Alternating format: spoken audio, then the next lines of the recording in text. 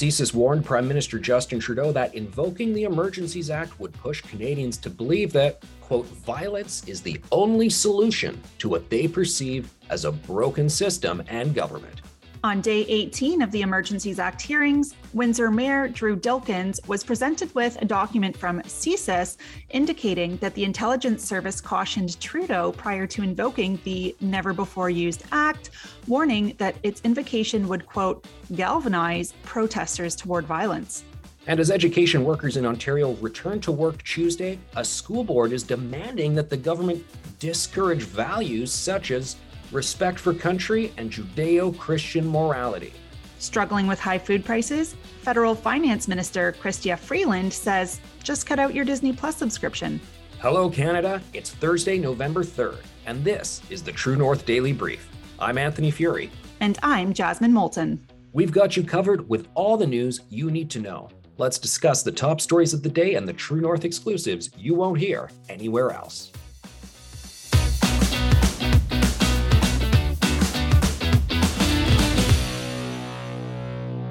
On day 18 of the Emergencies Act hearings, documents revealed that Canadian intelligence officers told Prime Minister Justin Trudeau that invoking the Emergencies Act would lead some protesters to become violent toward law enforcement officials.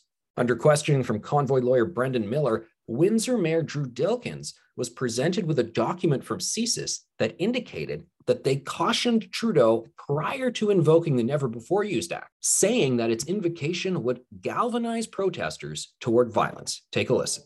I just want you to see that. So on that document there, on February 3rd, CSIS assessed there was no indicators that known IMVEs, and I take it you know what that is, actors were planning to engage in violence. And then if you scroll down to the other bullet points, it states on February 13th, CSIS advised that the implementation of the EA would likely galvanize the anti-government narrative within the convoy and further radicalize of some towards violence, referring to the increase in violent rhetoric following the declaration of the state of emergency in the province of Ontario. Furthermore, CSIS advised Furthermore, CSIS advised that the invocation of the EA by the federal government would likely lead to the dispersing of the convoy within Ottawa, but would likely increase the number of Canadians who hold extreme anti-government views and push some towards the belief that violence is the only solution to what they perceived as a broken system and government. Following the invocation of the EA, CSIS briefed Cabinet and reiterated the potential for the EA to increase anti-government views and violent ideologies, including in those not yet radicalized. Now, can you agree with me that you would never want to do anything that could create further radicalization of extremists within the city of Windsor? Is that fair? I'm going to object to this question on this document. Withdrawn. And object to this document being put to the mayor. Withdrawn. I'm done. Thank you, sir. So in prior testimony to the commission, OPP intelligence chief Pat Morris testified that there was no evidence of violence that had occurred on the part of the protesters throughout the convoy, despite, multiple acts of violence on the part of law enforcement officials when clearing the protest. But despite this, Public Safety Minister Marco Mendicino, he accused protesters at a February 16th press conference of committing, quote, acts of violence. And Mendicino even went as far as to accuse the protesters of threats of rape towards Ottawa residents before having to walk back his accusations after not being able to present supporting evidence. Jasmine, what do you make of what was revealed at this latest sitting of the inquiry? Because it does seem like the government is pushing some sort of a narrative here, does it not, in these documents? Well, it certainly seems like the government was looking to justify, in retrospect, its use of the Emergencies Act, because a lot of Canadians had images in their mind of Freedom Convoy protesters singing songs like Kumbaya and on bouncy castles. So certainly it would justify, again, in retrospect, their use of the act. Yeah, I mean, definitely to see CSIS give that warning, I don't know whether that's fair or not in terms of basically saying, look, you've got some people here who they may not be violent now, but they're kind of on the precipice of it. They're hot for violence or what have you. I don't know if they were just talking about policing best practices or if they actually felt this was the case for people on the ground there with the convoy. It seems like they're both making a good point, but also perhaps unreasonably characterizing convoy participants as one sort of spark away from an actual violent riot. Well, that was why you saw a lot of memes on social media from Canadians across the country saying, I've seen better de-escalation tactics from the McDonald's on Rideau Street, just a couple blocks away. So certainly it doesn't seem like the best choice if you wanted to de-escalate the situation. Oh, geez, I got a lot of stories about that McDonald's. We will save that for another day. But in terms of related stories, Ontario Premier Doug Ford not going to be testifying in the inquiry after all, after a federal court judge rejected Ontario lawyers' arguments for having Ford summoned to that. Jasmine, it's really interesting to see that we've had the mayor of Ottawa testify, federal government officials, cabinet ministers, pleased to do it. Premier Doug Ford, though, really wanted to pull out all the stops to not go up there. Why is this? Well, he's in the unique position of being one of the politicians that was reelected following being in government during the pandemic. So he's got to pivot here. And there are certainly political implications to wearing the blame for some of these pandemic policies that, in retrospect, were fairly heavy-handed and quite harmful. So I think he's probably trying to not associate himself with too much of those policies. And Jasmine, we got a lot coming up still throughout the rest of the week with these inquiry hearings, some highlights in terms of who's testifying, which ones are standing out to you. Viewers can look forward to seeing some police officers from the OPP, Toronto Police, and the Alberta RCMP. They're all scheduled to testify this week, along with protesters from the Coutts border blockade. As more than 50,000 Ontario education workers returned to work today following a strike that closed schools across the province, a True North exclusive revealed that a school board is demanding the Ontario government remove a clause from the Education Act saying that teachers' duties should include encouraging, quote, love of country and Judeo-Christian morality, unquote, among other values. Citing inclusivity and diversity, Halton District School Board's Board of Trustees Chair, Margot Shuttleworth, wrote in a letter to Education Minister Stephen Lecce that Section 2641C of the Act was, quote, contrary to equity and inclusion in education policies. The full wording of the section in the Act that the board wants to remove says it requires teachers to, quote, inculcate the precept and example of respect for religion and the principles of Judeo-Christian morality and the highest regard for truth, justice, loyalty, love of country, humanity, benevolence, sobriety, industry, frugality, purity, temperance, and all other virtues, unquote. True North reached out to the school board for clarification on what specific items in the clause were of concern and how the section was contrary to the principles of equity and inclusion, but did not receive a response prior to publication. The Halton School Board recently received international coverage after it was revealed that a transgender teacher at one of its schools was wearing giant prosthetic breasts while teaching students in class. The board never addressed the concerns of students and parents, instead saying they stand by the teacher.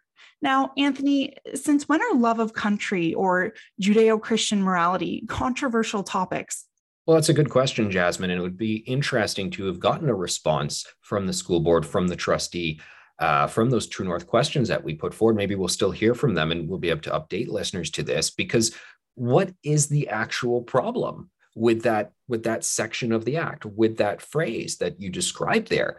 They don't really describe what their particular issue with it is. How do they actually even conceptualize that part of the Act? I just see it as teachers should keep in mind that these are some guiding principles in how you teach kids: frugality, justice, loyalty, love of country. It's not something that they're necessarily beating into the kids with, didactic speeches every day, but it just is, part of the undercurrent of the system. And what's the problem with that? They've never answered that. Yes, and certainly as a graduate of the Ontario school system myself, I wasn't overtly aware of these values being underlying the curriculum or the teaching in those schools. So it certainly seems like they're doing some digging here to find issues. But Anthony, I think our listeners will notice that there are a lot of wacky stories coming out of this region, certainly with the Halton District School Board. But is this a larger problem in schools in Ontario, but also across the country?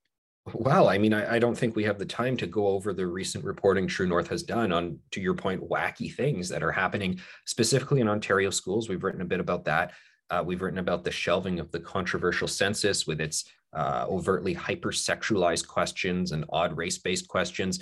We understand that Edmonton School Board is doing something very similar. Yeah, we got a problem. These stories just keep on coming. Now, these obviously are not the only problems plaguing the Ontario school system. There have been in-class learning disruptions for the last 4 years, and certainly students last week had missed some class, and things aren't looking promising. So, should parents anticipate another strike in the near future? Well, that's a good question. Only the unions can answer that. But I did note at their press conference on Monday when they talked about ending their strike action, they said, yeah, another strike could be around the corner, pretty much if we don't get what we want right away. So that's alarming to hear. So parents, brace yourselves. As fears of a recession loom, a True North story reveals that low-income households in Ottawa are struggling to put healthy food on their tables due to rising costs of living. An Ottawa Public Health report says they're even going into further debt because of it. But wait, there's a solution. According to Deputy Prime Minister Chrystia Freeland, here are the controversial remarks that she made about how Canadians can deal with these rising costs. I personally, as a mother and wife, look carefully at my credit card bill once a month.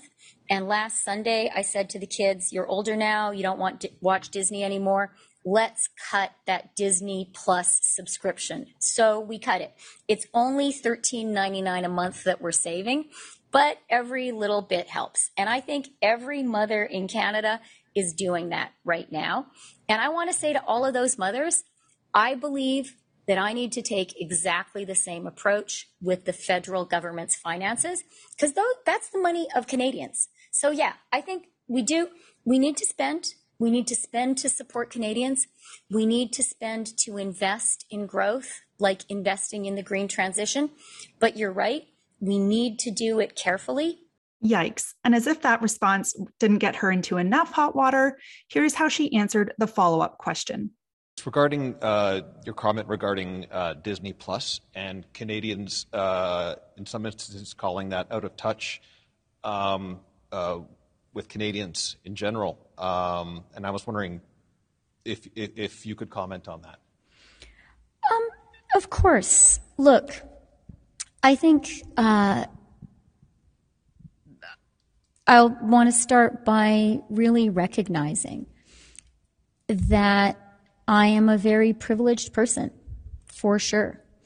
Like other elected federal leaders, I am paid a really significant salary, and I know that puts me in a really, really privileged position.